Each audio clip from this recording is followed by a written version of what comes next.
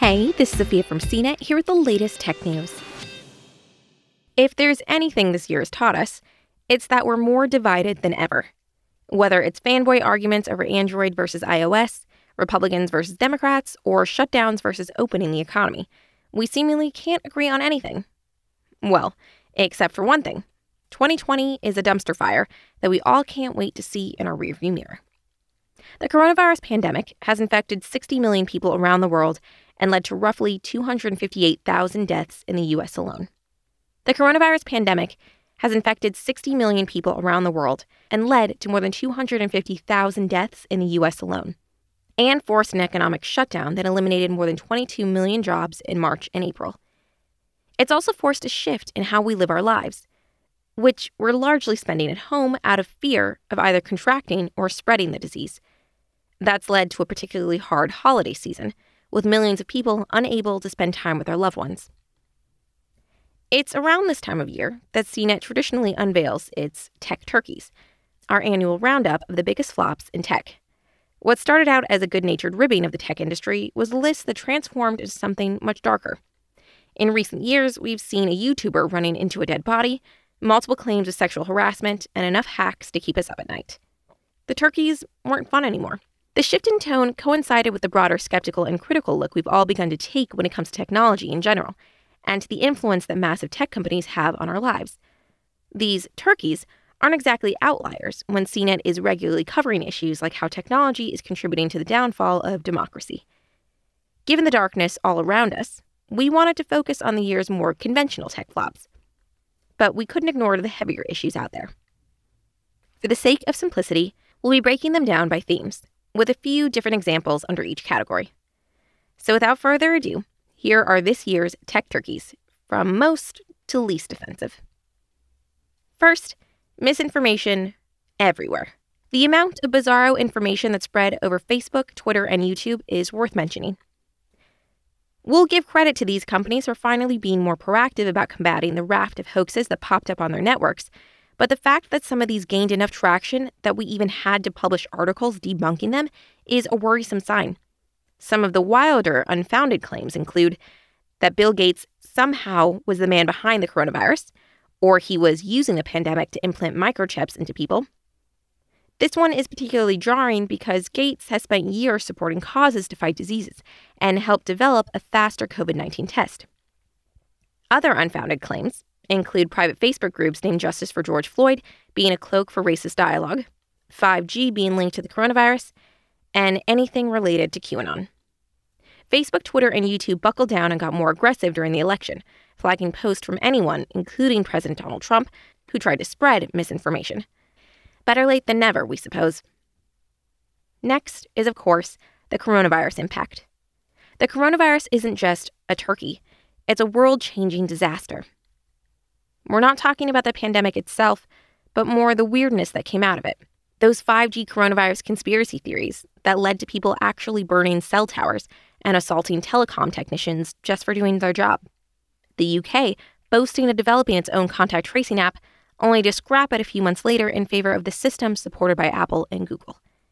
Food delivery apps charging big fees to local restaurants, all in the guise of saving them.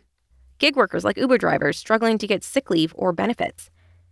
And slow guidance on masks and how the coronavirus could remain airborne by the U.S. Centers for Disease Control and Prevention, particularly on its website. Now let's get to an old-fashioned tech flameout. Quibi. Quibi was backed by nearly $2 billion in funding, and big names like Hollywood power player Jeffrey Katzenberg and former Hewlett-Packard CEO Meg Whitman. It also had a quirky plan. Charge $5 a month for slickly produced short videos, originally designed to only be played on your phone.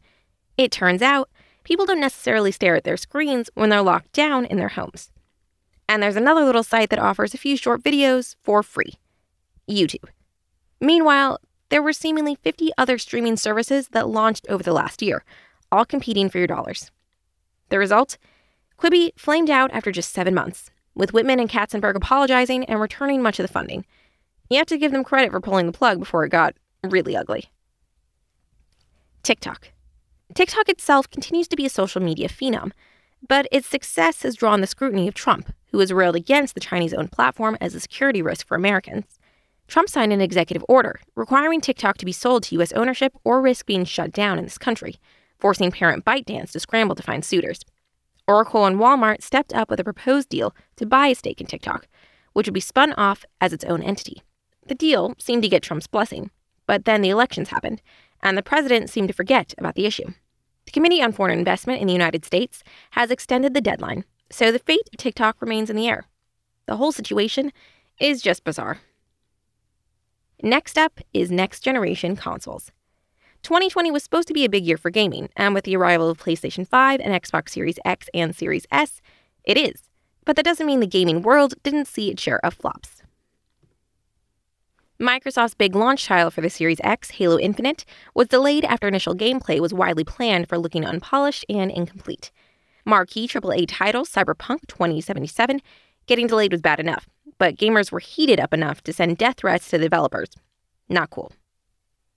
And the new standard price for next-generation games appears to be $70, $10 more than the previous generation, which is exactly what people dealing with a recession need right now. Speaking of Microsoft, let's talk about this year's fumbles. Last year, Microsoft made waves when it signed esports and streaming star Ninja to a $50 million exclusive deal to play on Mixer. The next time we heard about Mixer was when it shut down in June, freeing Ninja and other high-profile streamers to jump back onto Twitch, where he first made his name. Then there was the heavily hyped Microsoft Surface Duo, a foldable phone made of 2 discrete displays that was years in the making and was set to potentially start a new mobile device trend. Ultimately, its unique design was paired with lots of rough edges and unsatisfying experiences, says CNET reviewer Scott Stein. Moving on to Zoom backlash. When the lockdown began, video conferencing was all the rage, and no other company benefited more than Zoom. It managed to fill the vacuum that others like Microsoft Skype and Teams, Google, and Cisco failed to fill with their own conferencing systems. But almost as suddenly came the backlash. Zoom had long wrestled with security issues, which came back to light once everyone was using it. That resulted in stunts like having hate-filled or pornographic content flood unsecure Zoom sessions, and the term Zoom bombing became a thing. Zoom did plug some of those security holes, and users got savvier about locking down their conferences, but that initial shine has dulled. Apple makes the turkey's list for a collection of things that add up to a few annoyances. Yes, there's the Epic lawsuit. Epic set up a direct payment system for its Fortnite users that cut out Apple and Google. Apple and Google responded by pulling the game from their respective app stores, triggering a lawsuit and campaign from Epic, shining a light on the industry standard practice of charging developers a 30% commission for being on either store. But what has some consumers more worked up is the company's decision to omit a power adapter and earpods in its line of iPhone 12 phones. Apple argues that it's about being environmentally friendly and that consumers already have older earpods and power bricks lying around at home. But keep in mind that Apple was making its transition to a USB-C cable this year, meaning that those older power bricks are useless. Sure, you could use the older cables and adapters, but for many consumers, taking advantage of the new cable meant buying a new adapter too. Apple also made a big deal of all the advances that come from its M1-powered MacBooks, but would it kill the company to pack in a better webcam? In our Zoom-dominated world, having a front-facing camera on par with your iPhone would be nice. The latest iteration of Apple's Mac OS Big Sur also uncovered that a security feature sent your IP address to the iPhone maker each time you open an app, effectively tying your location data about your computer usage. Worse, the information was sent to Apple without encryption. The discovery sparked an understandable furor, in part because VPNs couldn't be used to defeat the IP address collection. Apple subsequently said it would stop collecting IP addresses through the security feature and delete any it had collected. Finally, Ring doorbells. Amazon's Ring isn't a stranger to controversy, and questions remain about its cozy relationship with local law enforcement. But this year's flub comes from something a bit more run-of-the-mill, an old-fashioned recall. Ring recalled about 350,000 second-generation Ring doorbells sold in the U.S. and 8,700 more in Canada because of several reports that they were catching fire.